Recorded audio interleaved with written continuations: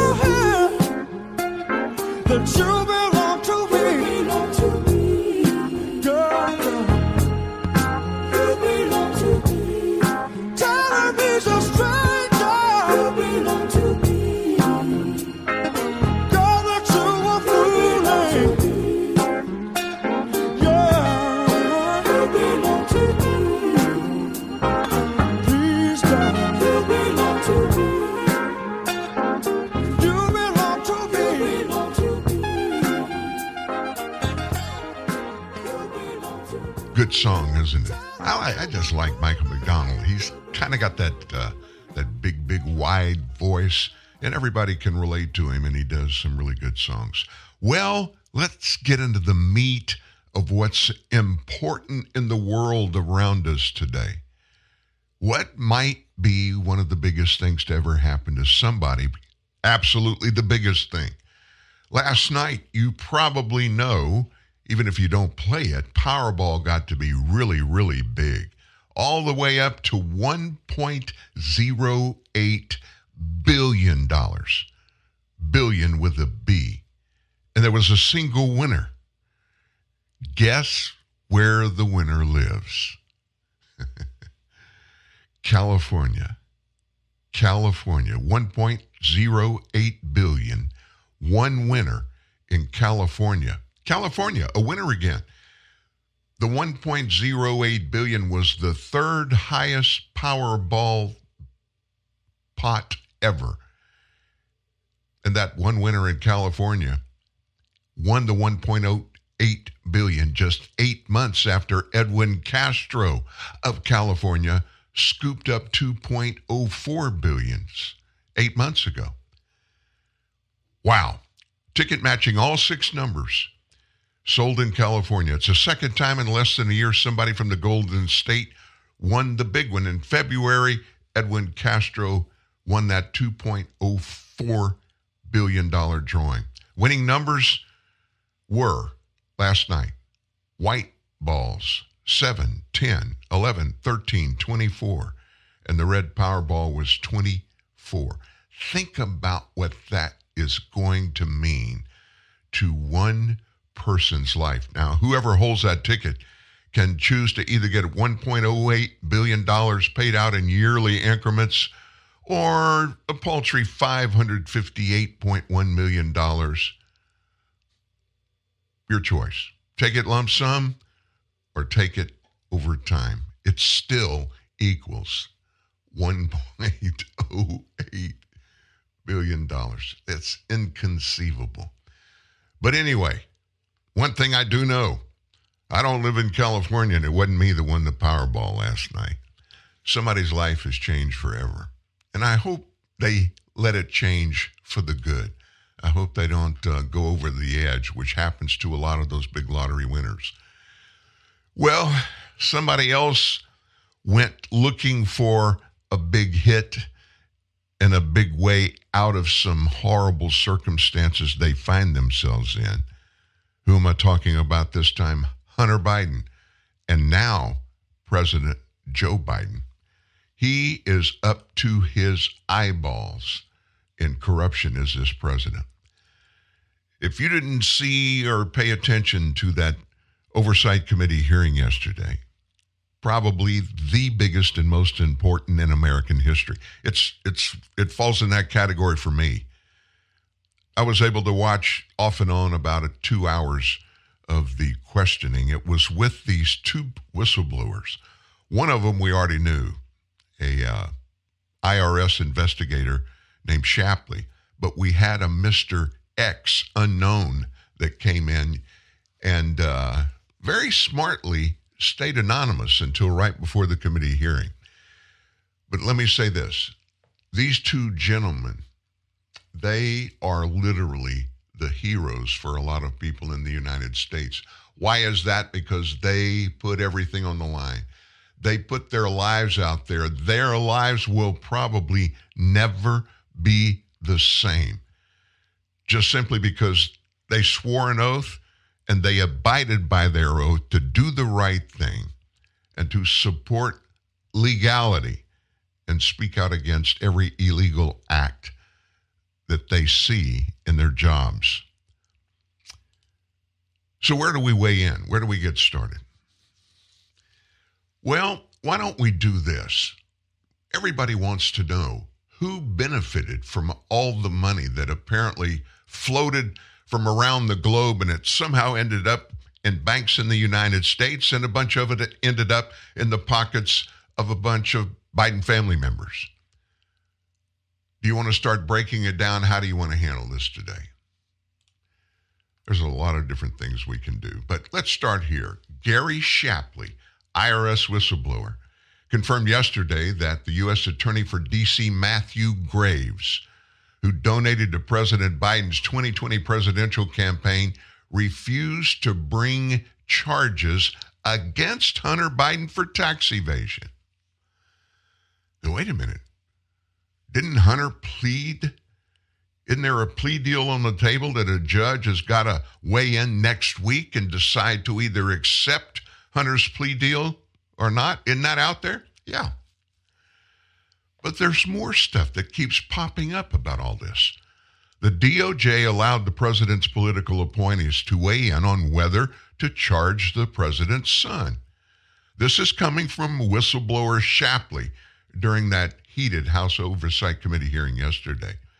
After U.S. Attorney for D.C., Matthew Graves, appointed by President Biden, refused to bring any charges back in March of last year, Shapley said, "I watched U.S. Attorney David Weiss tell a room full of senior FBI and IRS senior leaders on October 7th of 2022 that he was not the deciding person on whether charges were filed." According to Federal Election Commission records that were first reported by the Daily Caller, U.S. Attorney Matthew Graves, who donated to Biden's 2020 campaign when he was working at law firm DLA Piper prior to his nomination and confirmation to the position back in 21. The donations totaled $1,500. They were given in April of 2020 and May of 2020 during the Democrat presidential primaries.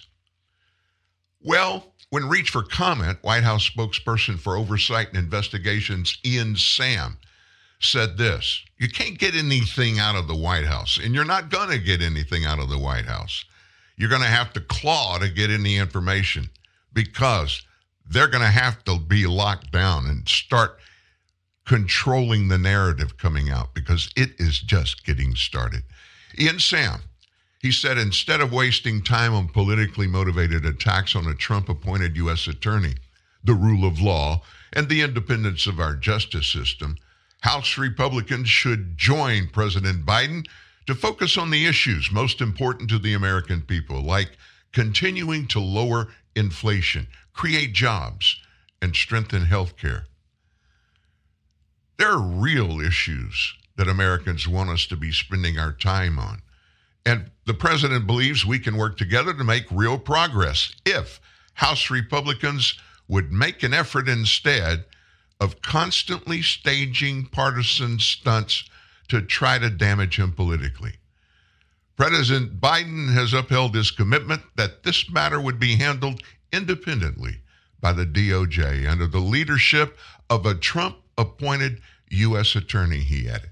I can't tell you how many times in this hearing, how many times every day, when there is somebody in the middle of an investigation or a case, a legal case, they being Democrats, when they're talking about it, they'll always say, this was handled by a Trump-appointed attorney. Like, just because this attorney was appointed by Donald Trump means you got to listen and take everything he says or does and just automatically think that it's okay. They're trying to deflect blame. Back in June, a spokesperson for the DOJ said, as both the Attorney General and U.S. Attorney David Weiss have said, U.S. Attorney Weiss has full authority over this matter, including responsibility for deciding where, when, and whether to file charges as he deems appropriate. He needs no further approval to do so. Questions about his investigation should be directed to the U.S. Attorney's Office in Delaware.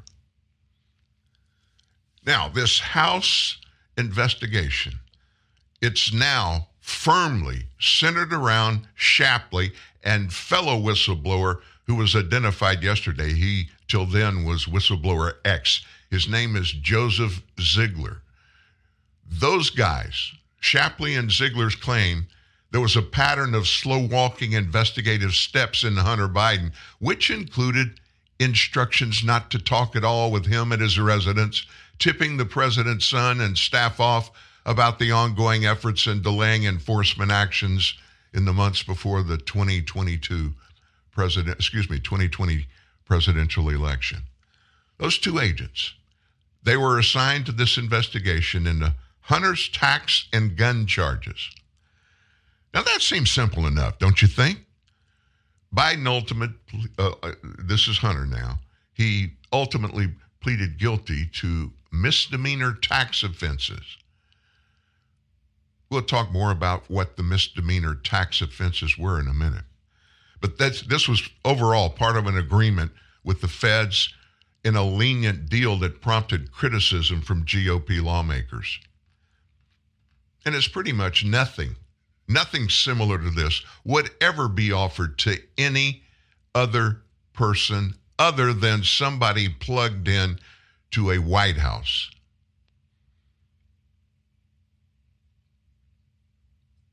It was amazing to sit and listen, not to these witnesses, because all they did was answer questions, but listen to the venom that was spewed by the Democrat lawmakers when it was their turn each time to question these men. They were as nasty to these two young men as I've ever heard or seen anybody in politics be to people they were questioning in hearings. It was as if these guys were committing treason just by telling the truth. So we're going to let you hear some of the biggest pieces that came out of the hearing yesterday. Going to let you hear that for yourself. And we're going to weigh in with some other facts. But here's the thing that was most important that came out of this hearing, and it's no longer controverted. Facts are out there, and the facts have been confirmed with evidence, and it's only going to get worse for President Biden and Hunter Biden. Just a little tidbit about Hunter, totally my opinion. That plea deal that he agreed to and was given to him by the Department of Justice, by a federal prosecutor that ignored all of the wrongdoing, the illegality, the lies, the cheating, the stealing, all of that. You or I would never, if we did anything even a smidgen of what Hunter had done, we would never get an opportunity like that. Alan Dershowitz. He's an amazing guy. I'm not really crazy about his politics, but he is a learned attorney, teaches at Harvard. Talking about Hunter and his plea deal, Dershowitz said yesterday, we can't accept that judge next week that hears this, that plea deal, which basically it lets Hunter off with everything. Dershowitz says we can't trust this Department of Justice and that federal prosecutor from Delaware, Weiss, the one that's in controversy right now. It has too many restrictions. So Dershowitz was on Newsmax Television's The Record yesterday. And Dershowitz stated, we can't trust the DOJ to investigate the son of the man who appointed everybody in the Department of Justice. And U.S. Attorney David Weiss is not able to do the job with the restrictions that have been placed on him. By who? By Merrick Garland, the Attorney General. Oh, I'm supposed to say, before I go into the Merrick Garland story, I'm supposed to say, by Biden-appointed Attorney General Merrick Garland. That's what Democrats are doing. Dershowitz also argued that Hunter's plea deal shouldn't be accepted without investigating what kind of jurisdiction Weiss had. That came up in questions over and over and over again yesterday because Weiss, he doubled down and lied to different people when this whole controversy came to a head over the last 10 days about what his power as federal attorney in the Hunter Biden case, what he could do. Dershowitz said, Weiss is not able to do the job with the restrictions that have been placed on him. We need to either give him the status of a special prosecutor, an independent prosecutor, or create one, somebody else. We can't trust this Justice Department to investigate the son of the man who appointed everybody in the DOJ. even if they didn't, if he didn't technically appoint this person. The American people have no faith in Weiss. They have no faith in the DOJ. They have no faith we're seeing administration of justice fairly. Now, the reason I'm bringing you this stuff from Alan Dershowitz, none of this has anything to do with Donald Trump, technically. Dershowitz is not a Trump fan, but he is an legal beagle. He continued talking, Dershowitz did. It's not going to work to have the Democrats investigate Republicans, the Republicans investigate the Democrats. We need somebody of extraordinary credibility with no limitations on authority to look into all of these issues and tell the American people, look, this is the truth, the nonpartisan, the objective truth. Now, where in the heck are you going to go to find a person that'll do that? Won't have an opinion that'll weigh in on whatever they say or how they say it or who they go after. Dershowitz said further, there's a big problem with merging politically appointed attorney general and prosecutions. He said, I hope the judge doesn't accept the plea bargain without asking questions about who's telling the truth regarding the jurisdiction of Weiss. The plea bargain may be based on an incomplete investigation and not in the interest of justice. As I said, I don't normally have a positive feeling about Alan Dershowitz, but he just went right for the jugular yesterday, and I think he got it right. Now, we'll see what happens after that. So, Jim Jordan, the firebrand, the chairman of the House Judiciary Committee,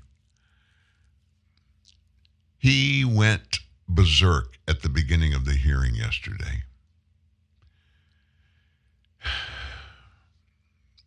And there's somebody, and I don't want to go overboard. There's somebody that is stuck in the middle of this thing that is a very troubled individual, and that's Hunter Biden. I totally understand the love of a father for his son. And to exacerbate and make it even a bigger deal is the fact that Joe had two sons.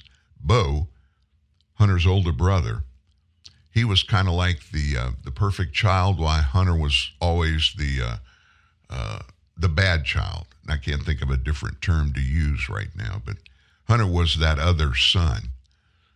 Bo died of brain cancer not too many years ago, and it broke the Bidens' heart. Hunter got even further messed up after his older brother died. In fact, he ended up getting involved with Beau Biden's wife. Hunter did. Just really a bad deal. The president, he's a family guy, and we know that. He loves his family and his family members. They've always been close, and Joe was kind of like the glue that held everybody in the family together. Be that as it is, there's a lot of illegal action and a bunch more of unethical action that even if you or I would even stoop that low to do, we would never, ever do it. Jim Jordan, he got into some people's faces yesterday in that committee hearing. And you're going to hear several different offerings in that from Jim Jordan. But I want you to listen to this as they discuss who had the power and the authority to prosecute in this whole thing, because these two whistleblowers revealed their hands were tied by people at the top of the IRS and at the top of the Department of Justice. And when you're told to do something and you're an underling, especially in a government that is so massive and has so many power junkies within it, you never really know what's going on. People above you are always pulling the strings. Listen to this back and forth. And last month, David Weiss sent me 2 letters. In the first letter on June 7th, he said, I have been granted ultimate authority over the matter, including responsibility for deciding where, when, and whether to file charges. The quote that the ranking member just put up. Later that same month, he sent me the second letter where he said, no, I don't. No, I don't have that charging authority. So June 7th, he says, I'm the boss. I can do whatever I darn well want, file it wherever I want. And then June 30th, he says, no, I can't. What happened in between those two events? Your testimony went public. He goes, oh my goodness, I got to change my story because now the truth's coming out. And it sounds like in this investigation to me, Mr. Shapley, that the prosecutors and the investigators were in agreement for most of the investigation. And then we get to October of 2022. I see Mr. Ziegler nodding his head. And that meeting is where David Weiss told you something. Is that right, Mr. Shapley? What did he say? Can you put your mic on there? What did he say? Yes, he told me he was not the deciding person on whether or not charges were filed. He told us that D.C. U.S. Attorney had declined to allow charges. He told us that he had requested special counsel authority from Maine DOJ and denied that authority. And was denied. That's correct. Were you the only guy in that meeting? I was not. How many other people were there? There were 7 total people, including me. You and Mr. Weiss and 5 others, right? That's correct. And have any of them come forward and say what you just said is not true? They have not. No one has, right? That is correct. No one is disputed, refuted. No one said what you said is not true. That's and did correct. you memorialize what took place in that meeting?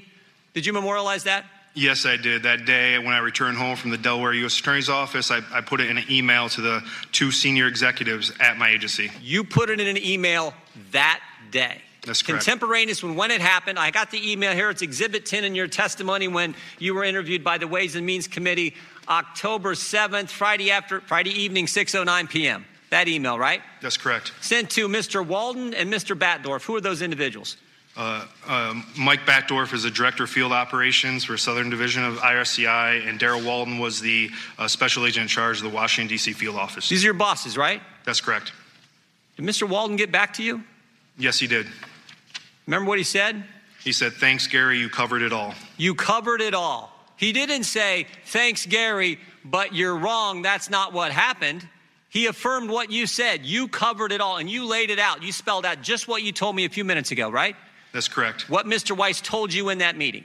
Yes. And when that goes public on June 22nd, last month, Mr. Weiss says, oh, I got to change my story. I better send a letter to the Judiciary Committee where he says, I stand by what I wrote, but I wish to expand. I wish to fix it. And then he had to further go further in July when he sent a letter to Senator Graham and said, to clarify again. They've changed their story. You guys haven't.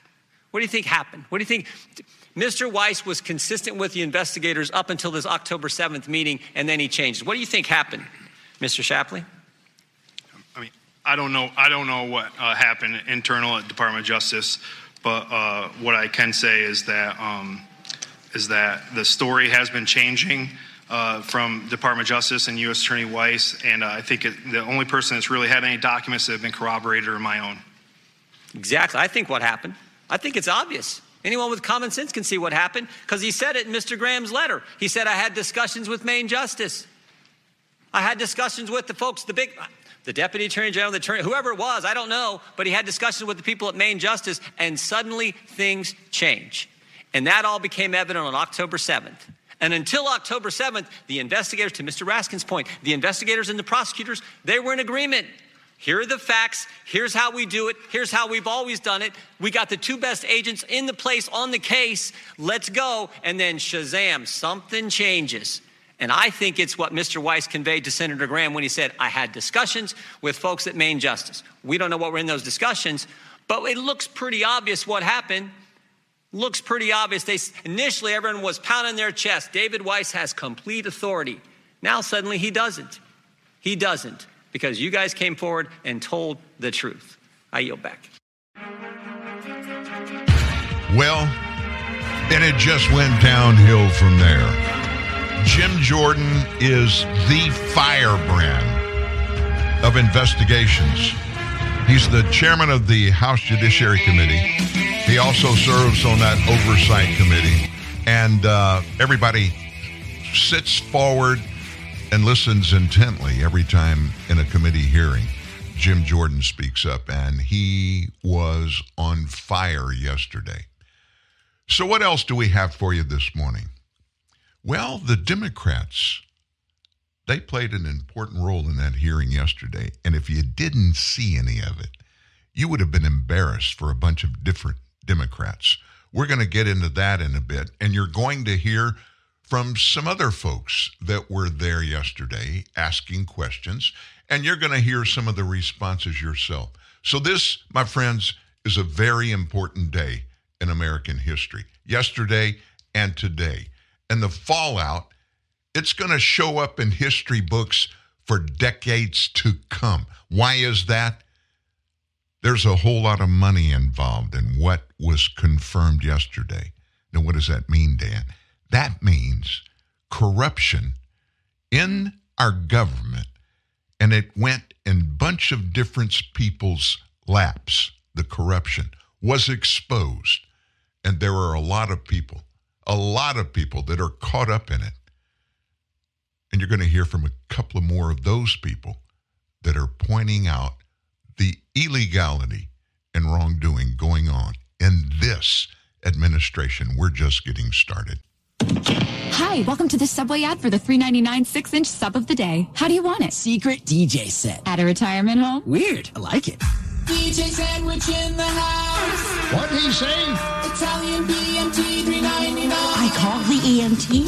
Turkey breast $3.99. How much? $3.99. Bingo! Make it what you want. Limited time at participating shops. Prices and subs included may vary. Additional charge for extras plus tax. No additional discounts or coupons applied. We're outside Pilgrim Furniture and Mattress City where parents are disappearing. Excuse me, are your parents in there? Yeah. They can't decide if they should take no interest for 60 months with no money down or an extra $100 off every $9.99 they spend. It's a tough choice. But they've been in there for 6 hours. I want dinner. Parents, if you're at Pilgrim, please make a decision. Here's good news. Even with high unemployment, there's still a need for hundreds of thousands of cybersecurity professionals in the U.S. right now. And My Computer Career is training people to help meet the demand. No IT experience? No problem. Take the free career evaluation today at mycomputercareer.edu. Start your new life as an IT pro in as little as 4 months. Grants covering up to 53% of the cost are available to those who qualify. It's not rocket science. It's mycomputercareer.edu. Those in the know like to stay in the realm of innovation. Join them. It's easy to keep up with the latest trends and own the latest tech with BMW Select, as it offers you the option to drive a brand new BMW every 3 years. You also get to tailor your deal to suit your pocket and your lifestyle. Visit select.bmw.co.za for more. BMW Select, dynamic finance for ultimate control. BMW Financial Services is an authorized FSP and registered credit provider. T's and C's apply. Partisan spin? Not here. Identity politics? Go somewhere else. This is TNN, the Truth News Network. Here's Dan Newman. You know what's interesting? All these stories that we cover every day, many of them don't ever make it to the front pages of the newspaper or into the news headlines on places like CNN and MSNBC or The View, you know, that other big news outlet, The View with Whoopi. They never make it there. Why don't they all make it there? I got to be plain and honest with you. It's probably good for us here at TNN Live that they don't all get there, because it gives us a responsibility of going and digging and finding the facts for you. And that's why most of you, if not all of you, tune in every day or go grab a podcast after the show finishes live, and you don't want to miss it, because what we do is we put the facts out there and we tell you this is what we found out. We believe it's true. Evidence that we've been able to dig up proves it. But go verify all of this stuff. It is not just our government. It's your government. These are the people that Americans elected to serve the American people. Are they serving the American people? Or are they serving themselves or maybe a few other select people?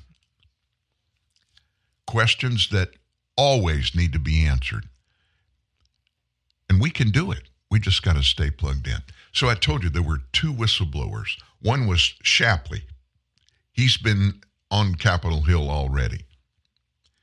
The other was just called Whistleblower X until yesterday, and his name is Joseph Ziegler. Joseph Ziegler. I tell you what I'm going to do. Just to kind of give you the lay of the land, both of these men, they gave a opening statement when this committee hearing started. And Shapley, we've heard from before. We've had him, you've heard him here on TNN Live several times over the last 10 days or so. But Ziegler, not so much. During the break, I decided to let you hear, instead of me tell you who Joseph Ziegler is and what this was all about, from his own mouth. Here's formerly Whistleblower X, but his name is Joseph Ziegler. And he talks about himself. And it's really important. And on the end of this, I'll come back and tell you why it was so important for you to hear Joseph Ziegler. Today, I sit here before you, not as a hero or a victim, but as a whistleblower compelled to disclose the truth. That said, in coming forward, I believe I'm risking my career, my reputation, and my casework outside of the investigation we are here to discuss. I ultimately made the decision to come forward after what I believe were multiple attempts at blowing the whistle at the Internal Revenue Service. No one should be above the law, regardless of your political affiliation. I humbly view my role here today as providing the facts as I best understood them, and to let Congress and the administration and the public consider those facts and determine the best path forward. I recognize why I was present at the start of this investigation and was closely involved with the investigation for roughly 5 years. I'm just a part of the story. Others, including my colleague and Supervisor Gary Shapley, who is here with me today, have their own views and understandings of what took place during this investigation. I've been an agent with the IRS since 2010. In 2007, I received my undergraduate degree from Ohio University, my MBA from John Carroll University. Prior to starting my career at the IRS, I worked at Ernst & Young as an external auditor. Throughout my career with the IRS, I have worked a variety of successful criminal tax and money laundering investigations. In 2018, I transitioned to being a part of the International Tax and Financial Crimes Group out of the Washington, D.C. field office. I was the lead IRS case agent on the Hunter Biden investigation. I've recently discovered that people are saying that I must be more credible because I'm a Democrat who happens to be married to a man. I'm no more credible than this man sitting next to me due to my sexual orientation or my political beliefs. The truth is, my credibility comes today from my job experience with the IRS and my intimate knowledge of the agency's standard and procedures. I was raised and have always strived to do what is right. Although I do have my supporters, others have said that I am a traitor to the Democratic Party and that I am causing more division in our society. I implore you to consider that if you were in my position with the facts as I have stated them, ask yourself if you would be doing the exact same thing. I hope that I am an example to other LGBTQ people out there who are questioning doing the right thing at the potential cost of themselves and others. We should always do the right thing, no matter how painful the process might be. I kind of equate this to the experience and feelings I encountered when coming out. It was honestly one of the hardest things I ever had to go through. I contemplated scenarios that would have been highly regrettable, but I did what is right, and I'm sitting here in front of you today. I would first like to take a minute to thank some people for their unfettered help and support. First off, God, for giving me the strength and courage to get through this process. My husband, who has been my rock, has put up with me, my stress, and has had to deal with his personal information being out there. My attorney, Dean Zerby, who has agreed to represent me through this matter pro bono, and someone who has provided me so much help and guidance. My colleagues from the Hunter Biden investigation. The work that was done on this case is tremendous, but seems to be overshadowed by what is happening here today. And I just want to say to the investigative team that I am thankful for having worked with you. I also want to thank my family and friends back home in Northeast Ohio and Georgia. I don't live in the D.C. area. I had to fly here and have had to pay out of pocket for all my travel-related expenses in being a whistleblower. On that note, I would like to make another statement that I have not accepted a single payment from anyone for being a whistleblower. First, Mr. Chairman, while I have my written statement as well as my testimony before the Ways and Means Committee, I would like to touch on briefly 7 specific matters. First, in a recent letter to Congress, Mr. Weiss stated that he had been granted ultimate authority over this matter, but then later stated in the same letter that his charging authority is geographically limited and that he would need a President Biden-appointed U.S. attorney to partner with him in charging the case.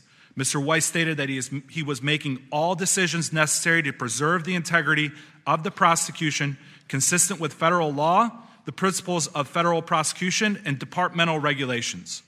In the Criminal Tax Manual, Chapter 10, found on the DOJ website, Tax Division policy states that cases involving individuals who fail to file tax returns or pay a tax, but who also commit acts of evasion or obstruction should be charged as felonies to avoid inequitable treatment. In early August of 2022, federal prosecutors from the Department of Justice Tax Division drafted a 99-page memorandum. In so, they were recommending for approval felony and misdemeanor charges for the 2017, 18, and 19 tax years. That did not happen here, and I am not sure why. And as the special agent on this case, I thought the felony charges were well supported. When considering the elements of felony tax case, under the criminal code, there are 2 key considerations: willfulness and tax due and owing. In the criminal context, willfulness is defined as voluntary, intentional violation of a known legal duty. The tax loss is the monetary loss to the government. In early 2020, Hunter Biden's unfiled and delinquent tax returns were being prepared, which included his 2018 tax return. During the 2020 time period, by Hunter Biden's own account, he was sober, newly married, and writing his memoir. Hunter Biden's accountants requested that he sign a representation letter stating that all the deductions were for business purposes and were being reported appropriately. Statements Hunter Biden made in his book completely contradicted what he was deducting as business deductions on his 2018 return. While writing his memoir, Hunter stated, "I holed up inside the chateau for the first 6 weeks and learned how to cook crack." Hunter Biden allegedly falsely claimed business deductions for payments made to the Chateau Marmont, a hotel room for his supposed drug dealer, sex club memberships, falsely referenced on the wire as a golf membership, hotels he was blacklisted from, and a Columbia University tuition payment for his adult daughter. All of these items were used to support the willfulness element for felony tax evasion. These false deductions claimed by Hunter Biden caused a false return to be prepared that underreported his total income by approximately $267,000 and a loss to the U.S. Treasury of $106,000. Second, with respect to the 2014 tax year, Hunter Biden did not report any of the money he earned from Burisma for the 2014 tax year, which would have been a tax loss to the government of $124,000. According to my previous testimony, Hunter Biden did not report this income to the IRS or pay tax on the source of income. There is nothing that I see in the public documents as to the Department of Justice's action against Hunter Biden that indicate that Hunter Biden will be required to pay tax on this Burisma income from 2014 or amend his 2014 tax return. I would like to note that the plea agreement, when released, may provide a greater understanding. Third, I would like to make clear that the charging document for the District of Delaware, Hunter Biden was charged with failure to timely pay his taxes for 2017 and 18 in excess of $100,000 for each tax year. On Hunter Biden's 2017 and 18 tax returns, Hunter reported taxes owed of approximately $581,000 and $620,000 respectively. This tax amount in 2018 would not have included the alleged additional tax due and owing from the filed false return of $106,000. Thus, as I read the public documents as the Department of Justice action against Hunter Biden, there is nothing that indicates Hunter Biden will be required to amend his false tax return for 2018. A false tax return that includes improper deductions for prostitutes, sex clubs, and his adult children's tuition. Again, perhaps when the plea agreement is released, it may provide us with a greater understanding.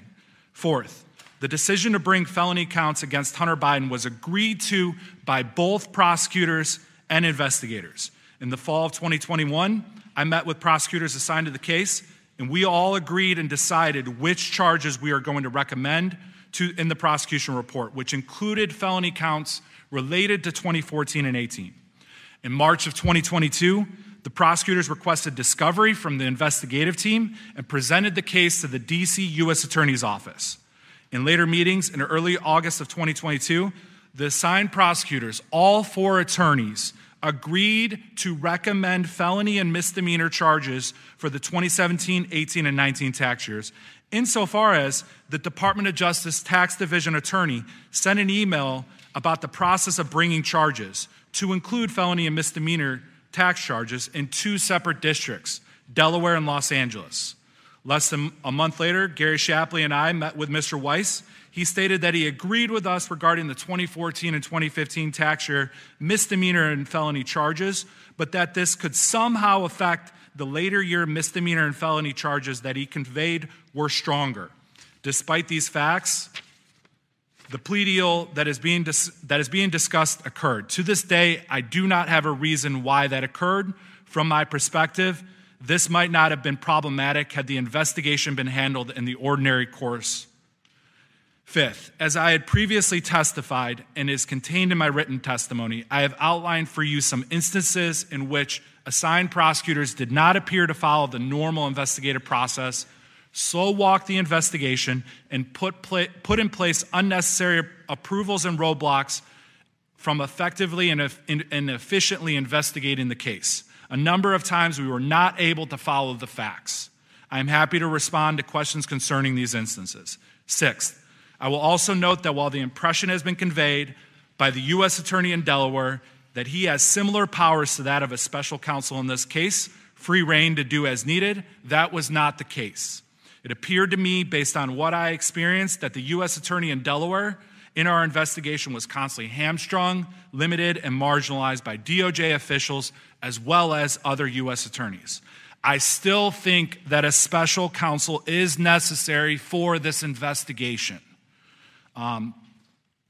to further handle ancillary investigations that are spun off and relate to Hunter Biden, but may not have venue in Delaware.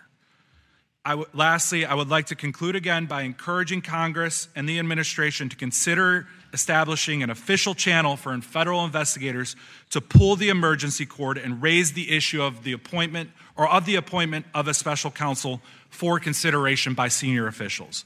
I do not want my colleagues at the IRS, FBI, and other federal law enforcement agencies to go through my frustrating journey and that of our team. I believe such a path will strengthen the public's confidence in their institutions and their fair and equal treatment of all Americans under the law. Thank you, and I look forward to the questions.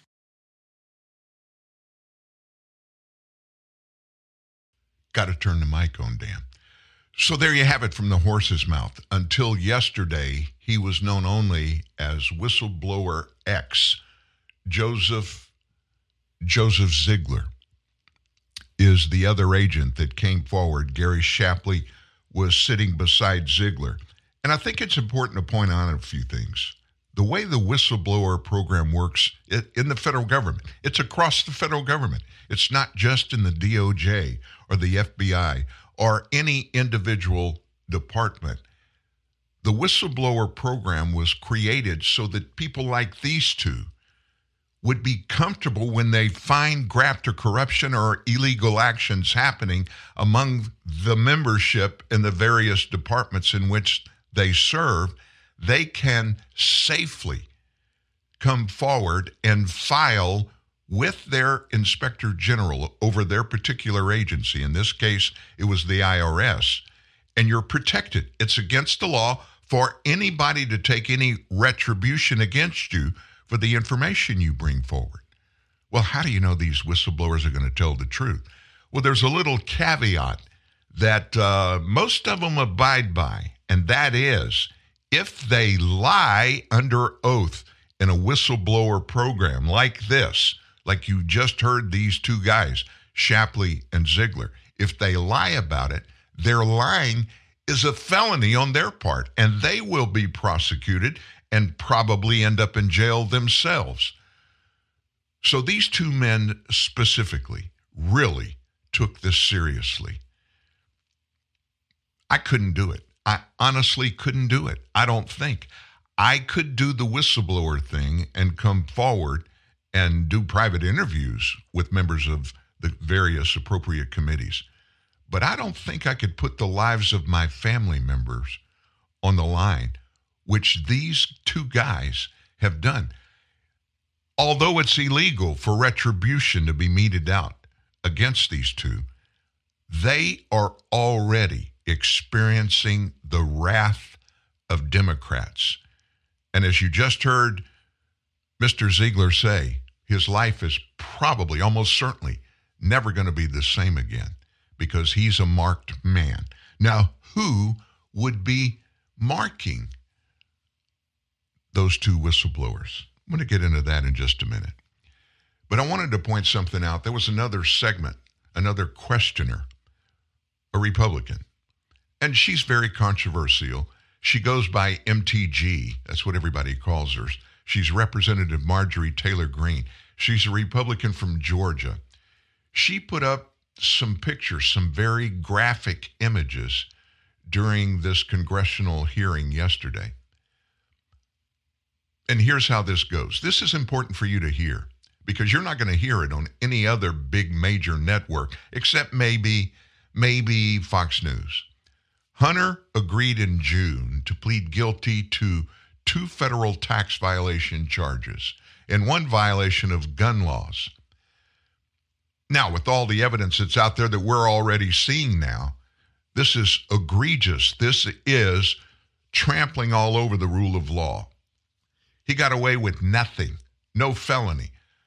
He lied on a gun application where you've got to, if you want to buy a gun from a gun store, you've got to fill out this questionnaire and they send it to the Bureau of Tobacco, Alcohol, and Firearms, BATF, and they do a background investigation on you before you can buy the gun. And then if you're approved, they send that back to the gun seller and you can buy the gun. He lied on his application, which is a felony.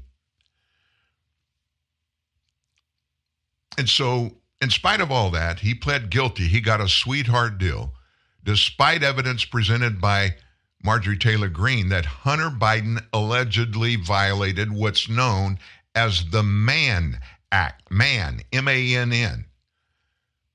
That law criminalizes the transportation of, quote, any woman or girl for the purpose of prostitution or debauchery or for any other immoral purpose. Now, how does this play into this whole Hunter Biden, Joe Biden thing?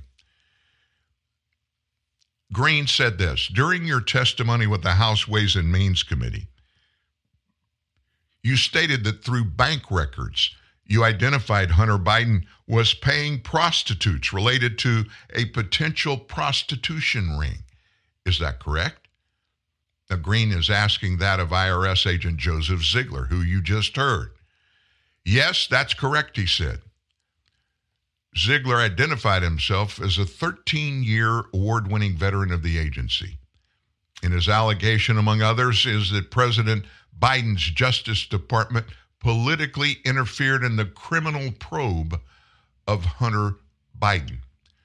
So what was this all about? What was Marjorie Taylor Greene doing?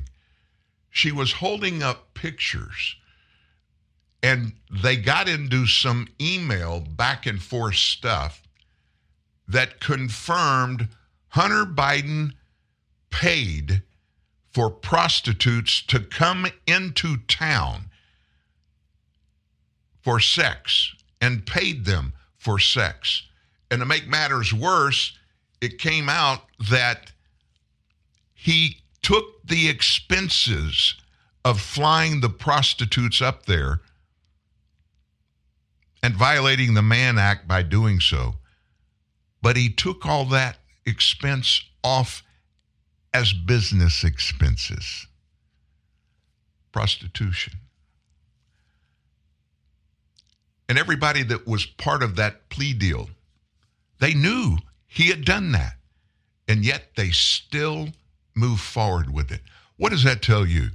Somebody has got a total disdain for the rule of law. Somebody that is part of a family that has been entrenched in the American political system for 50 plus years. And he, Hunter Biden, thumbed his nose at the rule of law.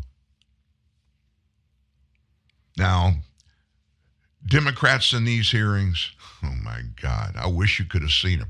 Let me tell you how vile it was. Without exception, every time it was their turn to ask of these two whistleblowers questions, to try to get to the facts, what they did was diminish in every way they can any and everything that these two men were testifying to, in total disregard of the facts, much of which these members, these Democrat members of this committee, they already had proof that the guys are telling the truth right in front of them, and they've had the proof. But that doesn't matter. I almost will guarantee you, these Democrats, they know and knew before this committee hearing, their guy, the top of their party, the president, Joe Biden, is toast. He will not win in 2024 if he even ends up being on the Democrat ticket to be the representative of the Democrat Party in the 2024 presidential race. So what did they do? They began from beginning to end to diminish anybody and everybody that would even think any of this testimony coming from these two whistleblowers was truthful. And they blamed Donald Trump for everything. One such Democrat said this, and I could bring you audio soundbite after audio soundbite from the committee hearing. I'm not going to do that. I'm going to respect your time. One of these guys said, Representative Mafumi, quote, "I believe that they believe themselves." He's talking about the whistleblowers. "Whether they're right or wrong really is in their mind and the determination of other people. I happen to believe," he said, "that they're wasting time on this." Daniel Goldman, Representative Goldman from New York, he's a Democrat. "They are good faith actors who misconstrue the third-hand information that they received." What you heard Mafumi say, what you just heard Goldman say, those are sound bites for the media. There is no way either one of those two could, after being in that committee hearing, could say what you just heard them say. I think they were frustrated that the case didn't move forward as they had hoped after all their hours. That's Goldman speaking. They were frustrated that they were removed from the case after there were significant leaks to the Washington Post, and they're expressing their frustration in this way. Hunter Biden's legal team alleged the whistleblowers leaked investigation information to the Washington Post, but the whistleblowers' lawyers have pushed back against that claim. Ziegler, the one you just heard from, a 13-year special agent for the IRS, and Greg Shapley, the other guy, former IRS investigation supervisor. And they both claimed the DOJ did not handle the investigation into Hunter in an ordinary way. The whistleblowers claimed there was a pattern of slow-walking investigative steps into the president's son before the 2020 presidential election and efforts to tip off Hunter before investigative actions. In one case, Shapley recalled that an assistant U.S. attorney told Hunter Biden's lawyers the IRS was readying to execute a search warrant on a storage unit used by the president's son. "The tip destroyed our chance to get the evidence before being destroyed, manipulated, or concealed," Shapley said. And almost to a person, Republicans on the committee, they believe the whistleblowers. I am not a stupid person. I listened to both of these young men. I heard probably all total 2.5 hours of testimony yesterday. They're very credible. Their testimony was corroborated by the FBI. And the FBI was before this committee a week ago. Ziegler is a Democrat. He does not fit the mold of a partisan hack, that's for sure. Representative Jason Smith, the Missouri Republican, he agreed with that. They're absolutely credible. Their facts are lining up. No one has countered anything that they have said. And lawmakers noted the personal risk these two men have taken by coming forward. They're showing tremendous courage to come forward. That's Gary Palmer. And it shows something that I think has been sorely lacking in the Biden administration, and that is fidelity to uphold the laws of the United States. For I agree, they're putting their own careers and their families at risk by being here. Now, one of the whistleblowers, I forget which one, was asked about, did anybody hold back any evidence while they were investigating Hunter Biden and the whole ordeal, top to bottom? Did anybody in power above them not let them have access to any evidence? And there was one bombshell that came out. I heard this live as the question was answered. I believe it was Ziegler that said there were quite a few pieces of evidence that they did not show us. Could you give us an example of one? They would not let them have any access to Hunter's laptop. They never got to see it, never got to see any of the contents during their investigation. It was almost like a bomb went off in that hearing room when that was said by one of the whistleblowers and confirmed by the other one. And the determination to not let them see it came from a special federal prosecutor that was assigned to the case. Now, why? There's only one reason why that would happen. Do you remember what was going on at the time of this? This was right before the 2020 presidential election. Now, just think. Now the stuff that we know was on the Hunter Biden laptop, if that had come to the American voters' eyes and ears before the 2020 election, do you think it may have changed the results? We're going to go to our second break, but going to our second break, I'm going to tell you something going out in just a second. But let me tell you what's ahead. What's ahead is you are going to hear the reasoning for this whole thing happening. And this whole thing, what I'm referencing, is this theft, this illegality, this felonious actions of Hunter Biden. How was it orchestrated? Who's ultimately responsible for the whole thing? And how much money is involved? We got a number yesterday in the hearing. Ooh. All of these things are unbelievable. And let me go to break by saying this on the way out. This is going to go down, if not being the worst corruption story in American history, in the top two. We're told, of course, he's told us himself over and over and over again, Joe Biden, I've been doing this my whole life. I understand the law. I understand politics. I know what's right. I know what's wrong. I would never be part of anything like this. But guess what? Not only was he part of this, he still is.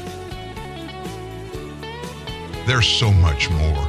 I mean, this was about 4 hours yesterday, and there's no way to boil it down into 30 minutes or an hour on a podcast. But we're going to try. Still got some more meat to come. Sit tight. Speaking the truth, the left doesn't want you to hear.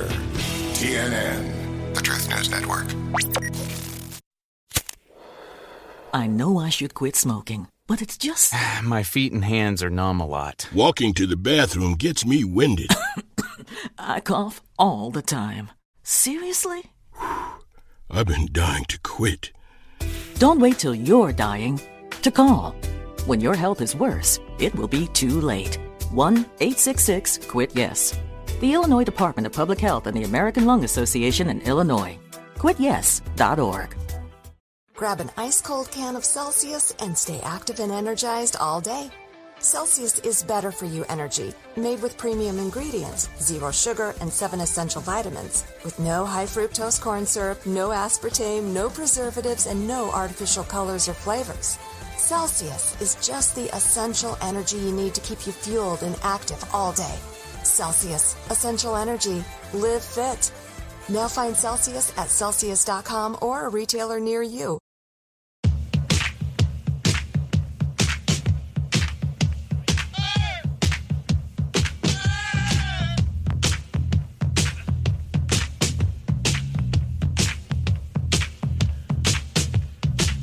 So what was the driving force of this whole thing? What is the driving force for pretty much every bit of wrongdoing that anybody does, especially in politics? Money. The love of money is the root of all evil. Money is not the root of all evil. That's from the Bible. The Bible says the love of money is the root of all evil. Now, there's a name, somebody else that we know is involved that hasn't even been mentioned yet. There's another player in this whole thing, and I'm not talking about the Biden grandchildren, because the grandchildren were all, well, maybe all but one, recipients of this money that was coming from overseas. The grandkids were. All but one. That would be Hunter's love child, the 4-year-old girl down in Arkansas that Joe Biden will not even acknowledge is his granddaughter. I can't imagine any grandpa doing that. I've got 6 grandchildren. I would never disavow any one of my 6 grandchildren. I don't care how they came into the world. They're in the world, and nobody gave them a vote to do it. They were born. She was born. It is vile for me and unexplainable and certainly unforgivable that anybody would disown this precious little 4-year-old girl. And she's a doll. And Hunter made her mother go to court to get a decree that forced Hunter Biden to make himself available for a test to verify this little girl was his biological child. Where I live, here in the South, we just don't do that. There are a lot of pregnancies that are unwanted. They are mistakes. I get that. I understand that. There are a whole lot of dilemmas that come with that. But you can't diminish the innocent that's part of that. You can, and the Bidens have showed us, here's how you do it. Here's how you show the world you're inhumane. And it has to do with that little baby girl. I'm sorry I didn't want to harp on that, but it's a big deal to me. It's a big part of this. This proves to me how Joe Biden could justify all this other stuff, because he's after something. And I want to point something that came out yesterday to you. This was all going on while Joe was still vice president. And I've got the dollar number. I'm not going to give it to you right now. I want you to hear what a bunch of people think, professionals think. This whole process, this was and is the actions of a real criminal syndicate. It was orchestrated. It was all planned and put together all the way through it. Listen to this. At one point, Jamie Comer told me that he was going to go in private bank accounts, not just the Treasury suspicious account reports, but actually go directly. The Bank of America was mentioned in this connection. Right. That's the kind of thing that would be a tremendous wake-up call. Just waiting to see what they come up with. I am so glad that you hit that. I want to follow up on that to your first point that you made, because the president came on stage and he answered a reporter's question.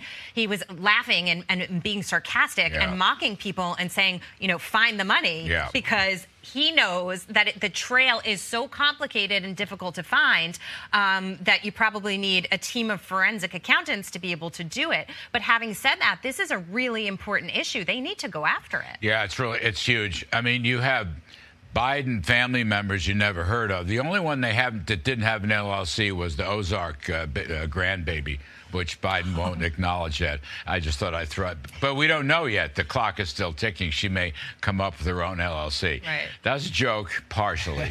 But the point I'm going to make, you're right. I'd like to see him go directly into these private commercial banks and pull stuff out. Now, whether you can do that or not legally, I don't know. There'll probably be a fist fight about that. Subpoena power, contempt of Congress, who knows what. But my point is, twofold. Number one, Hunter, in my view, my opinion, editorially, Hunter Biden has been used by his father for many years to finance the family fortune, okay? Claudia Tenney has made this point time and time again, and I think she's exactly right. Hunter Biden is not the end game. The end game here is Joe Biden. Good point. And I don't think this matter gets settled until they get hold of these so-called audio tapes, the Burisma oligarch, so-called. You know the guy's not in Ukraine. The guy's probably in someplace, the gambling casino in Montenegro, where they shot the James Bond movie. That's probably where he is. Very likely. Send the FBI there. Nice it looks like a really Larry nice wants place. it on location. He's going to cover it on location. I don't know if you saw the movie, volunteer but as tribute no, for it the looked really reporter nice. there. Very swanky Montenegro. Yeah, you bet. Nobody in their right mind is in Ukraine right now. I wanted you to hear that back and forth, to put something out there to try to explain what really was going on. And it's this. Joe is not the innocent bystander, as everybody wants us to think in this whole thing. It was like, oh, he's the big guy. He's just going to be, he's the guy in the background. He's not getting his hands dirty in any of this. Joe used his son, Hunter Biden. He used Hunter Biden. And I said this on the show about 2 or 3 weeks ago, and I'm going to double down on what I said then. I really believe it now. At some point in the very near future, and it's got to happen in the next couple of months because we're going into the heart of the 2024 presidential election cycle. Joe wants to repeat in the White House, and he thinks he's qualified to do it. I don't think he is, and in fact, most people in the nation don't think he is, but be that as it is, Joe used Hunter Biden. And Joe is going to throw Hunter under the bus to try to get his hands clean as he runs to get in this election for 2024. Now, how could he do that? Well, the noose is tightening around Hunter. We're hearing it now as all this factual evidence is coming out that Hunter really is in a bad place with the law. And I guarantee you, I would be shocked now with all the information that is before the public, that the judge, whoever the judge is, that's going to hear this plea deal next week and confirm or not accept it. And it's totally up to the judge.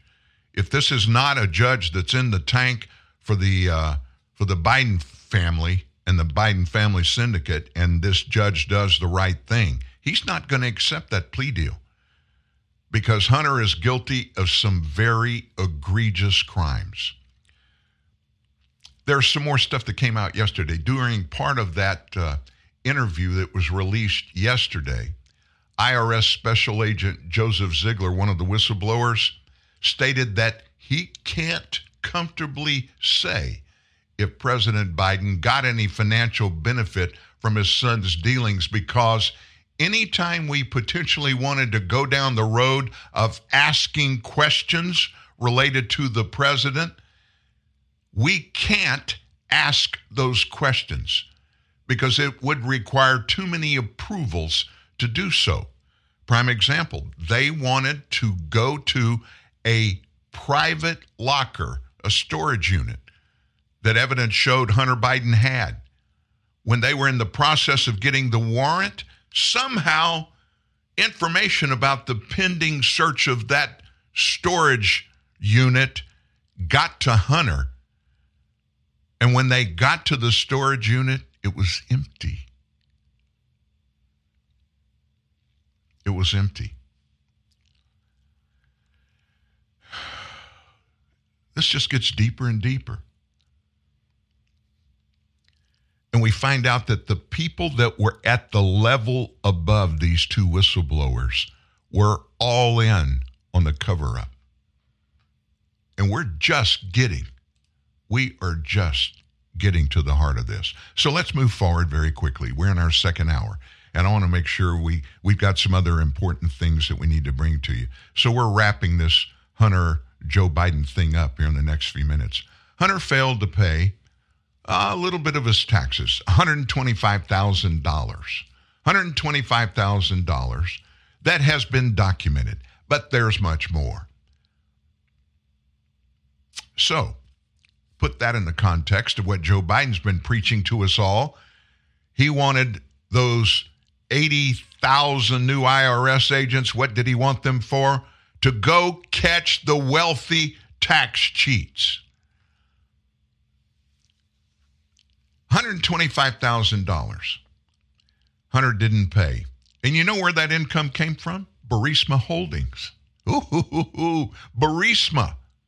All while President Biden supercharged the IRS to catch tax cheats upon assuming office. In 2021, Biden almost immediately tried to bring in hiring 87,000 new agents, and he told everybody he was going after those billionaire tax cheats. We have to rehire some IRS agents, not to try to make people pay something they don't owe, just to say, hey, step up and pay like everybody else does.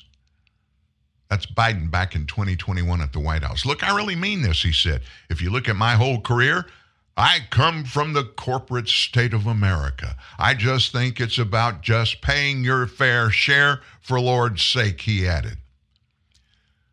According to the whistleblowers yesterday, Hunter refused to pay $125,000 in taxes that he got from Burisma Holdings. The agents also confirm Hunter could still pay that amount of money to the IRS. Isn't it ironic? He could do that right in the middle of his daddy pushing to catch the wealthy tax cheats. In addition, the IRS agent whistleblowers confirmed to Representative Michael Turner, Republican from Ohio, the statute of limitations to compel the tax payment was allowed to run out. By who? By the Department of Justice. Remember all the stalling that went on? It was to let the statute of limitations run out so Hunter couldn't be prosecuted for cheating on this part of his tax bill. And since the statutes of limitation were allowed to run out in order for him to pay this, he'd have to pay it voluntarily. The government doesn't have a way to compel him to pay it because the government allowed the statute of limitations to run out. So it's just not he got out of criminal charges. He got out of having to pay the tax, right? That's correct. That's Agent Gary Shapley replying. And civil and criminal statute limitations have expired for that tax year. So he has in his pocket $125,000 of money that should have gone to the federal government in taxes. When in the state of Ohio, you got an average family earning of about $62,000 a household. That's like 2 full households of tax income that he got to keep in his pocket. The thing I wonder is that he could pay that today, right? Voluntarily. Representative Turner asked. Shapley said, yes, he could. So, another conundrum for the president. His son is an avowed tax cheater, and he's one of those that you campaigned against. You wanted 87,000 new IRS agents to go after these wealthy tax cheats. I would think by any American's example, Hunter would fall into the category of being wealthy. After all, his Burisma Holdings deal for those 2 years he was on the board there, he got a paltry $83,333 a month, $1 million a year, and he didn't pay taxes on it. Just imagine if that was you or me. Now, let's get right to the throat. We're gonna end this segment. And I know this is more than a segment, but this is important. I'm guaranteeing you, this is going to go down as the worst criminal activity of anybody in government in American history. And we've only just scratched the surface. So how much money have we been able to verify went to the Biden Family Syndicate? I mean, we know for a fact it went there. Well, something new came out yesterday about Burisma Holding and the Biden Family Syndicate. The Biden Family Syndicate itself got $7 million of Burisma Holdings money. Now, that's the money that has been traceable going through the corporate shells that they set up, and they laughed about setting it up. That's the way Burisma Holdings has handled its corruption with money for years. They laughed about it. We set up a bunch of shell companies, and we pay it to this one, who then transfers it to this one, and they'll never find it traced back to the Bidens. But they did. Just Burisma, $7.1 million. How much overall? If you throw in Burisma, you throw in the money they got from China and even other people in Ukraine and other foreign countries. $17 million. $17 million. And they're just getting started. There's much more. And by the way, Representative Comer told us that they got in a fresh new batch of those reports that were sent to the Treasury Department when they get unexplainable large wire transfer into Americans' accounts from overseas, especially overseas governments. They have to report those individually as they come in to the U.S. Treasury. Representative Comer said they just got a new batch of those. They're going to be bringing the facts out to the American public in the upcoming days and weeks. It's going to be more than $17 million.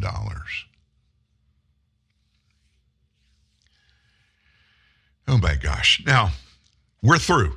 I'm done with that. But we're going to have to segue out of this. We can't leave it right there because Donald Trump Jr., he came out, he hadn't been doing this very much since his dad left office, but he came out and he talked a little bit about the environment of Washington, D.C., the financial environment. On Saturday, he said there was an incredibly steep learning curve in knowing who to surround yourself with in D.C., but offered a promising word to those who are worried about a second Trump term. After 4 years of experience, you know who the snakes are, and you know not to put them on your payroll. Trump Jr. was asked what he would say to voters who have concerns over personnel who former President Trump surrounded himself with during the first term. And he explained that the learning curve has been steep. I think the learning curve has been incredibly steep, right? You come in as an outsider, he began during an interview at the Turning Point Action Conference down in West Palm Beach. There's ups that there's a lot of advantage, right?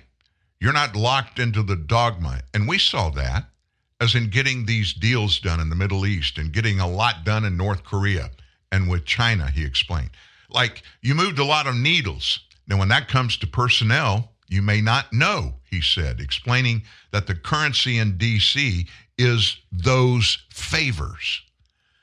So you put someone in the position, and eventually they'll put you in a position, and everyone moves themselves ahead that way. It takes a while to figure that out, he said, contending that Trump now has 4 years of experience of this behind him and fully understands the extent of that problem. Now that you have the 4 years of experience, you know who the snakes are. You know not to put them on the payroll. You've seen what they've tried to do to my father. I think they're trying to put him away for 450 years. They tried to put me in jail for treason, a crime punishable by death. Now you got a guy that actually knows and wants to do something about and fully understands just how bad that problem is. And that's what D.C. fears more than anything, as evidenced by the visceral reaction you see, frankly, from both sides, meaning the uniparty, the Democrats and their Justice Department, as well as sort of the rhino Republicans and the weaklings, he added. So Don Jewett, what he did, he just talked about what people are talking about and what people are thinking and asking questions about. Donald Trump wasn't a stupid man. He was very successful in business.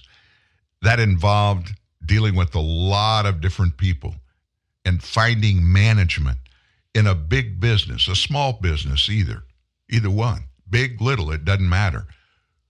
The nuts and bolts of management is where you win or lose in business. And you got to have the right people.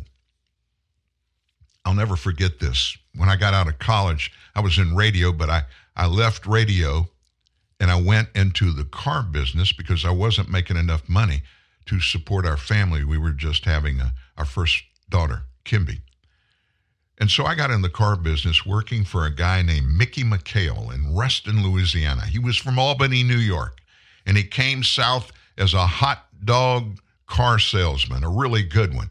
He went to a small town, into a dealership there, and he just blew everybody's mind away in Ford Motor Company because he could sell ice to an Eskimo. He was one of those kind of people. So they propped him up and gave him a dealership, named it after himself, McHale Ford. But I learned what real management is about. And this is what is totally missing in Washington, D.C.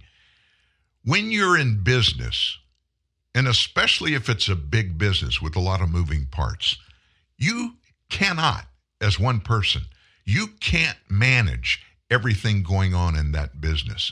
You've got to have people around you. How do you choose the people that are around you? Mickey McHale taught me this. A person's not stupid if they don't know everything about the business that they may own or managing. They're stupid if when they don't know the important things about the X's and O's in that business, if they don't go get other people to come in and become part of their team that are experts in these other areas. If you don't do that, you're stupid. Donald Trump knows management, but here is where he got stuck in his first term. He trusted the wrong people. Now, somebody will say, well, he's supposed to be the expert at recognizing who the good managers are. He should have picked up on that. He had to bring thousands of management people into his operation as president, his administration. It would be impossible for him to do it personally, to go get those people. So he trusted other people that he was told were the good guys. He trusted them and their recommendations. And there were some bad seeds in there, and that all came back to haunt him. That's why I have no qualms about President Trump coming back and serving a second term. I don't, because he's a learner. He's been doing this for 50 years. He understands it. And as far as the government is right now, he really does know it, because he was the one that got smoked by these people that he were told were good people, and he trusted others. And he shouldn't have, but he didn't have any options, and he got stuck with some bad folks. That's the way it rolls. It's a little different in politics, but it's not so different. And I think we still have a good, strong probability of there being a Trump second term as president. And if that happens, his administration at the top, at least, is going to be strong, very, very strong. Now, there are some other issues that are weighing in on this 2024 election. Mark Levin, I like Mark a lot. He is not in my opinion, the greatest orator. Now, when I say that, I'm not diminishing the content of the things he says, but his delivery. He's not a TV guy, but he's got a TV show that's very successful, has his own network, but he had some really important things to say about what's going on and the ramp up to the 2024 election.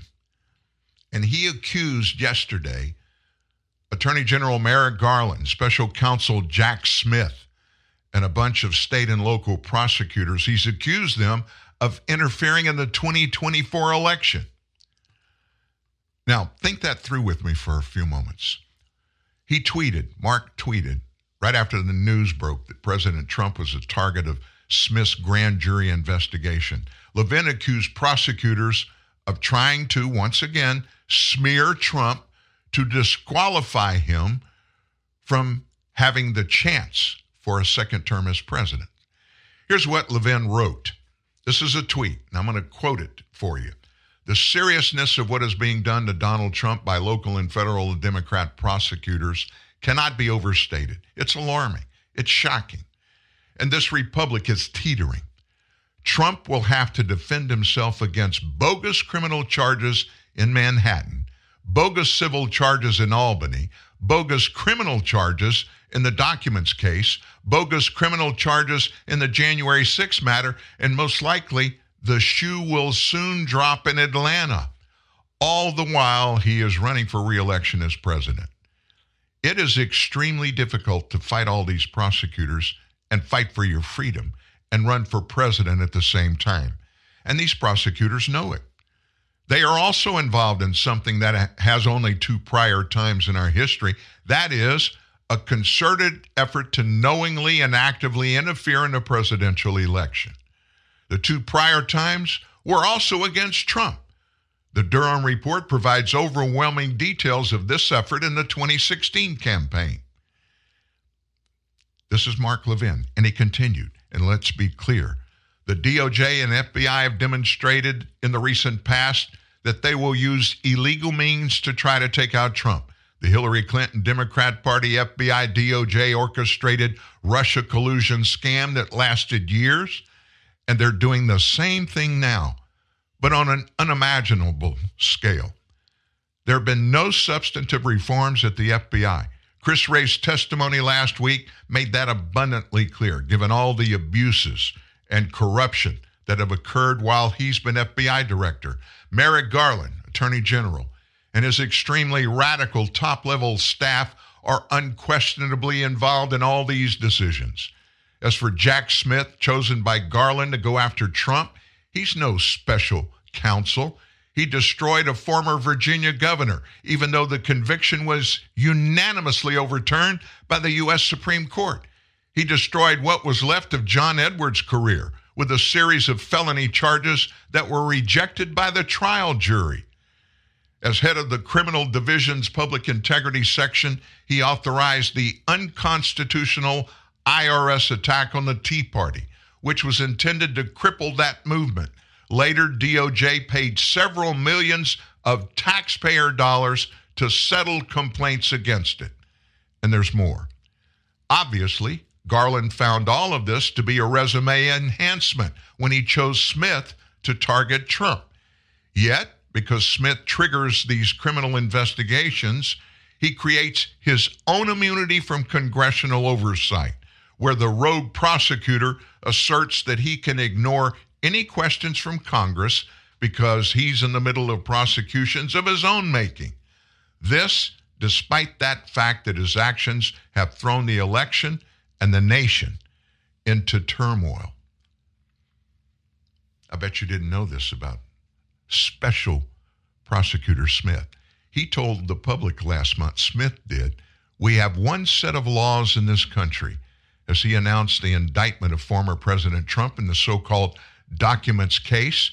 He didn't explain why the DOJ had not prosecuted Trump's opponents, Hillary Clinton and President Joe Biden, for their violations of the same laws on the handling of government documents, classified documents, and classified materials. I wonder what's going on in that other special counsel.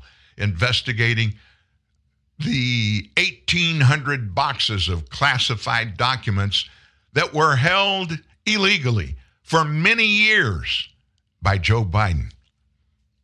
Oh, and by the way, under the presidential classified documents, legality and illegality, if you're not a president, you have no legal right to even have classified documents.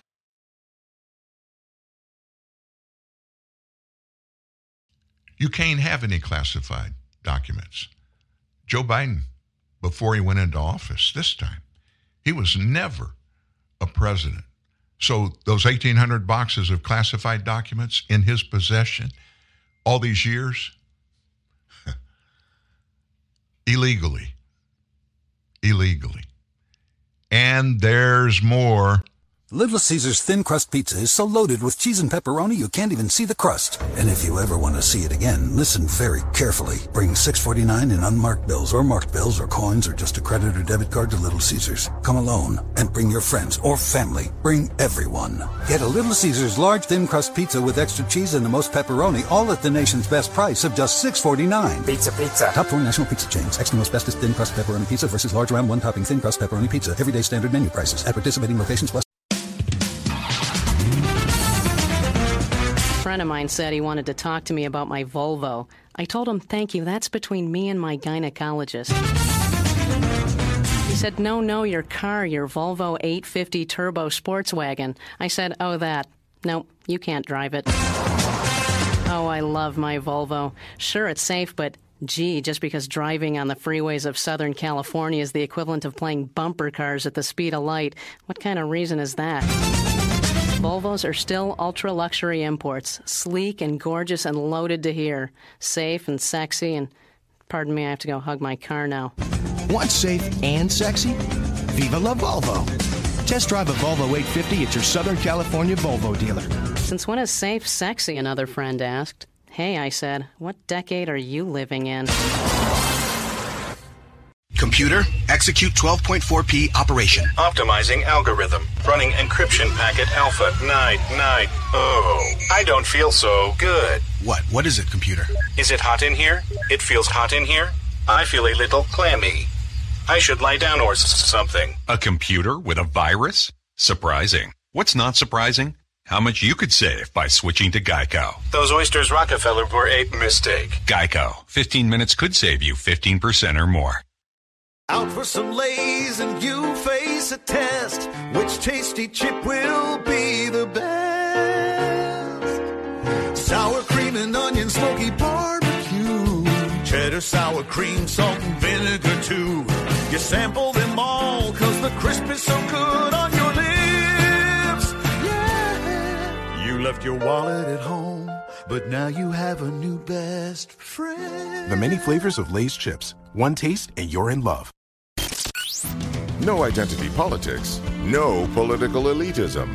Read and hear the truth, always sourced from facts. Real truth, real news. TNN, the Truth News Network. With so many things going on, investigations or whatever, the politics of all this has kind of been set to the side. But there's one thing we all need to understand. Politics in the United States, even if it's not being talked about at the time, it is still a big issue. House Speaker Kevin McCarthy, yesterday he came to Trump's defense over reports that the DOJ is weighing potential charges against Trump for his alleged conduct during the January 6th riot on Capitol Hill. So he was speaking to reporters yesterday, and McCarthy said he doesn't see any reason Trump could be found criminally responsible for January 6th. He said, I don't see how he could be found criminally responsible. What criminal activity did he do? He told people to be peaceful. This past Sunday, the former president revealed on Truth Social that he would have to appear before a grand jury this week and that he would likely be indicted by deranged special counsel Jack Smith. Nothing like this has ever happened in our country before or even close. This witch hunt is all about election interference and a complete and total political weaponization of law enforcement. It's very sad and a dark period for our nation, Trump said. McCarthy, he said that he and the former president spoke Tuesday. Trump was frustrated with being targeted again by the Department of Justice. He also denied ever conducting a strategy session with Republicans on how to respond to Trump's indictments. I think the strategy sessions happen in the Democrats' Department of Justice, where they go after anybody who's running against their president, McCarthy said. It seems as though, and if you go up in the polls, you're more likely to get indicted. McCarthy's counterpart in the Senate, Minority Leader Mitch McConnell, he wouldn't even comment on the matter. He said, I've said every week out here that I'm not going to comment on the various candidates for the presidency. How I felt about that, I expressed at the time. But I'm not going to start getting into sort of critiquing the various candidates for president. President Trump just increased his lead in the polls. So what does the Biden administration do next? They weaponize government to go after President Biden's number one opponent. This is not equal justice. It's wrong, and the American public is tired of it. I believe that was McCarthy, by the way, Speaker McCarthy, that said that. I think the American people are tired of it. Let me just say this. I know the American people are tired of it. I are an American, and I are an American that's tired of this crap. We need to get along with business as usual, and we just need to make it very plain.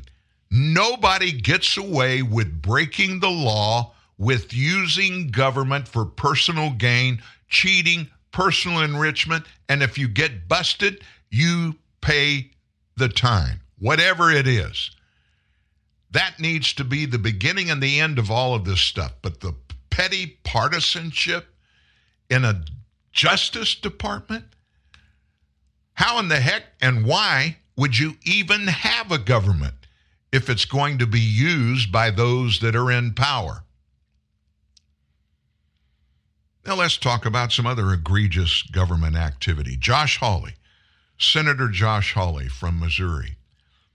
He put out yesterday, very quietly, a bipartisan plan that if it's enacted, it's going to ban members of Congress, senior officials across the executive branch, and their family members from holding and trading any kind of stock or financial instrument.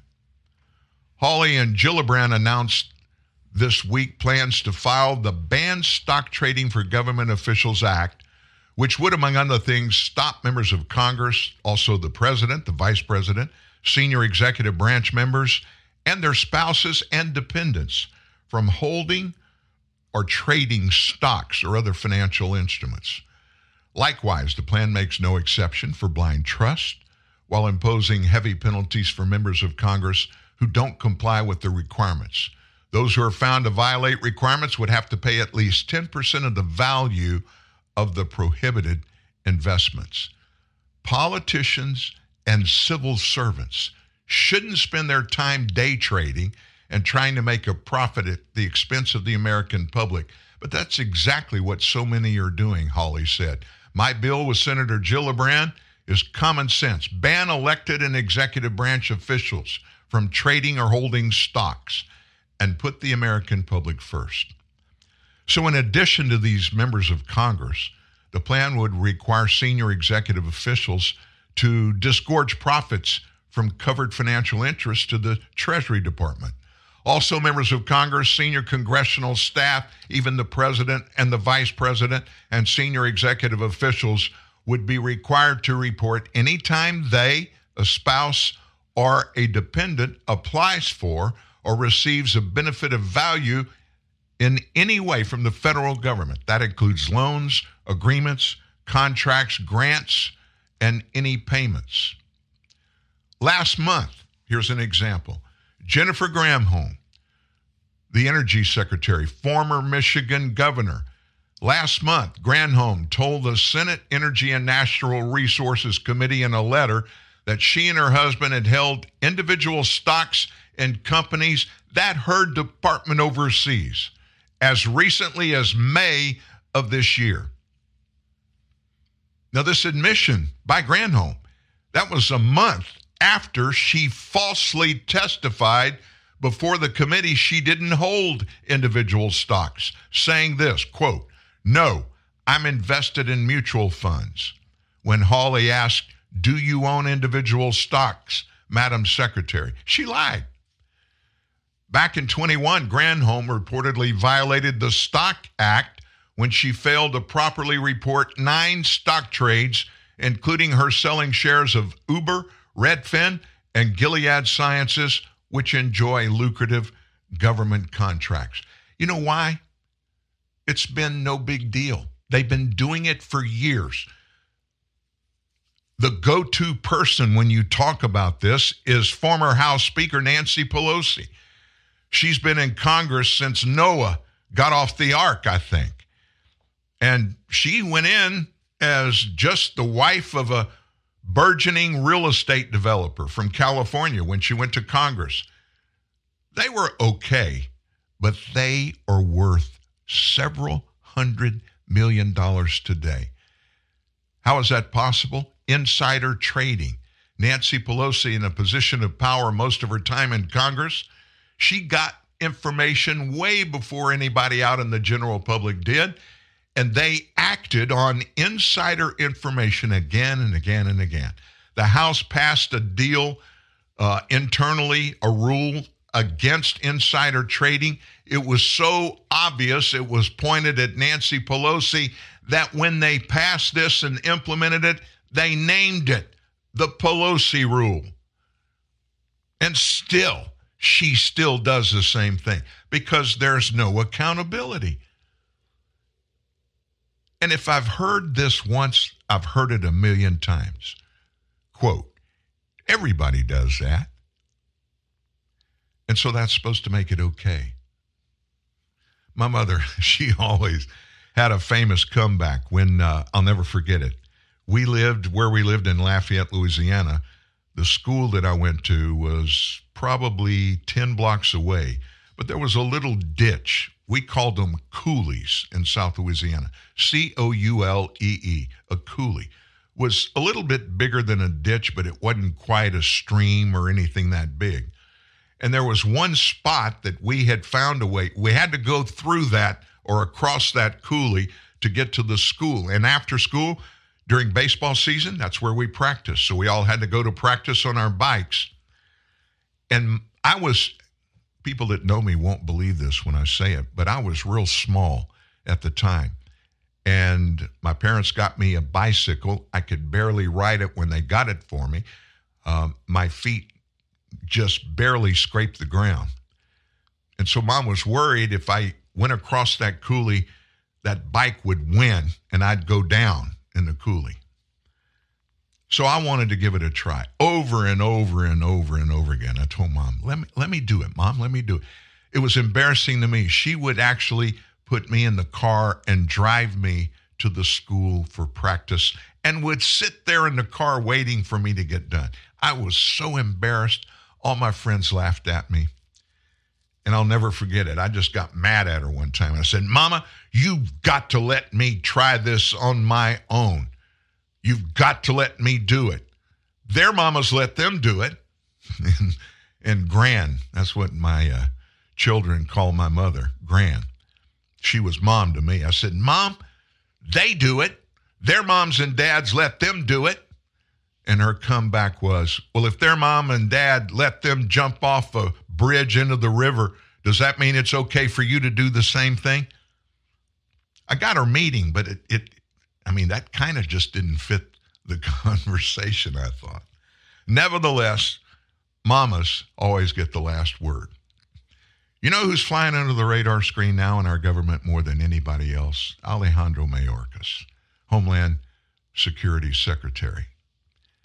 Biden's DHS, that's Mayorkas, totally ignores a question asked to him about the record number of illegal migrants being let into the U.S. How this guy has lasted this long is beyond me. He must have dirty pictures about Joe Biden or something, blackmail material. he should have never lasted in his role in Homeland Security. He ignored one reporter's question Tuesday about the record number of migrants that are crossing the southern border now through these ports of entry, the process that he invented to give them a green light to get here without having to hide and go through in between these ports of entry. Border Patrol recorded 99,495 illegals at the southern border in June alone, while migrant encounters at ports of entry reached a new high of 45,026 after hitting 35,000 in May.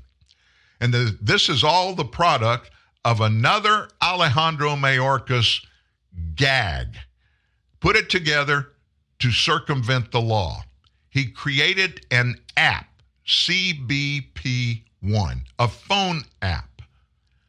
And what this is used for, how all of these migrants down in Central America, Mexico, even South America, they've all got this app on their phone. What do you do with it? Well, you go online and you set up an appointment, an immigration appointment for you to go through the official ports of entry, and they're waiting for you there because you have an appointment to appear before an immigration official to get your court date set for you to go in front of an immigration judge.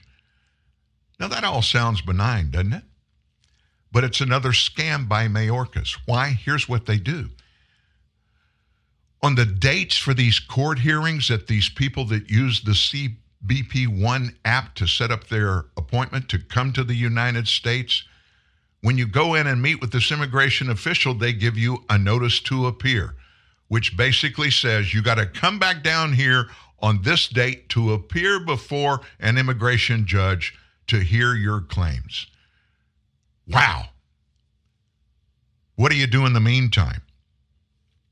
Well, those court dates, they're kind of getting filled up. And so it's going to be hard for you to get in anytime soon. So what you need to do is come back on this date 6 years from now. That's where they are in the schedule. So what did these illegals do that came and did it the right way according to Alejandro Mayorkas, not according to the law, but the Homeland Security Secretary? Yeah, you're doing it the right way now. What happens to these people after they get their notice to appear? They disappear into the landscape of the United States. And if they're ever confronted, all they have to do is show their notice to appear. I'm here legally. I checked in at the southern border. I made an appointment, and they told me I could stay until my hearing. That's the latest. So numbered among all these migrants that are finding their way into the nation illegally, but kind of bypassing, and it's Mayorkas that's letting it happen. Guess what we found out? Joe Biden's Department of Health and Human Services has released, among those that are being released down there, thousands of unaccompanied alien children with inactive tuberculosis. They've released them into American communities, thousands of them, during the last year. A court-ordered report reviewed by Stephen Dinan at the Washington Times details just how HHS has been releasing thousands of these UACs, they're called, unaccompanied alien children with latent infections as part of the federal government's pipeline of migrant kids coming into the U.S. Nearly 2,500 kids with latent infections were released into 44 states during the past year. That's according to a court-ordered report on how HHS is treating these kids. About 126,000 total were released, indicating an infection rate of 1 in 50 of these migrant children. The government says it can't treat the kids because they're in custody for just a short time and treatment requires 3 to 9 months. HHS is releasing infected children to sponsors and notifies local health authorities in the hope that they can arrange for treatment before the latent infection becomes active. According to the government report, HHS is not routinely treating these children with inactive tuberculosis because they typically are released quickly into the U.S. interior. But our HHS knows these kids have it. And Alejandro Mayorkas knows these kids are being released out there and they're infected and will likely spread tuberculosis. Now, this news and information, isn't it funny how bad news, it takes a long time for it to come out? It's not funny, but it happens over and over again. This report of this just happened to be found by an investigative reporter. And it makes me wonder why Biden has supercharged the inflow of these unaccompanied alien children over the past few months. Back in April, during a hearing, Center for Immigration Studies Director of Policy Jessica Vaughn detailed the size and the scope of the UAC program in the first 2 years since Biden took office. Listen to these numbers. These kids in custody after crossing illegally, the numbers tripled from an average of 40,000 a year to more than 120,000 in each of the last 2 years. Half of the 600,000 unaccompanied minors who have been released into the country since 2012, half of them, 300,000, have got here on Joe Biden's watch. Changing the face of the nation. That's exactly what Joe Biden's doing. That's a wrap on Thursday's show. Special thing ahead for Friday. Steve Baker's going to join us for part of the show, and he's got some big news for us. So make sure you're back tomorrow morning at 9 a.m. And thank you for being here every day at TNN Live. Have a great day. Honoring ZZ Top, here is Nickelback.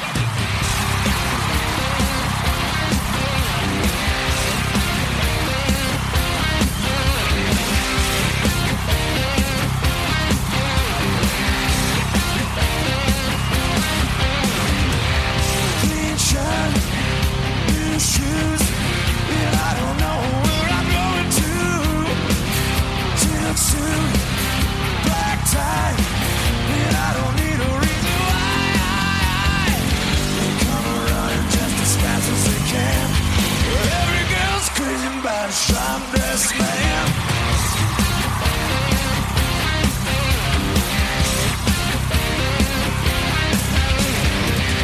Gold watch, diamond ring. Missing on a single thing. Conflicts, stick pin, and I still I don't know to do you in. They come running just as fast as they can. Every girl's crazy about a sharp-dressed man.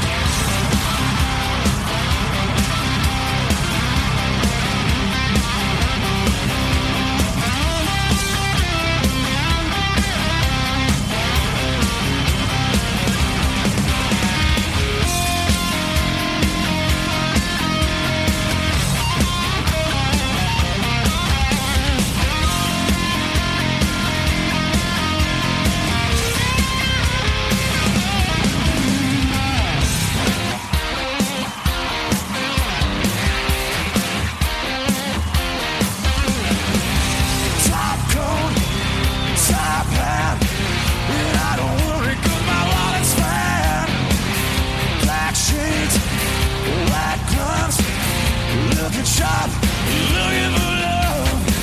They come running just as fast as they can. Every girl's crazy about a sharp-dressed man.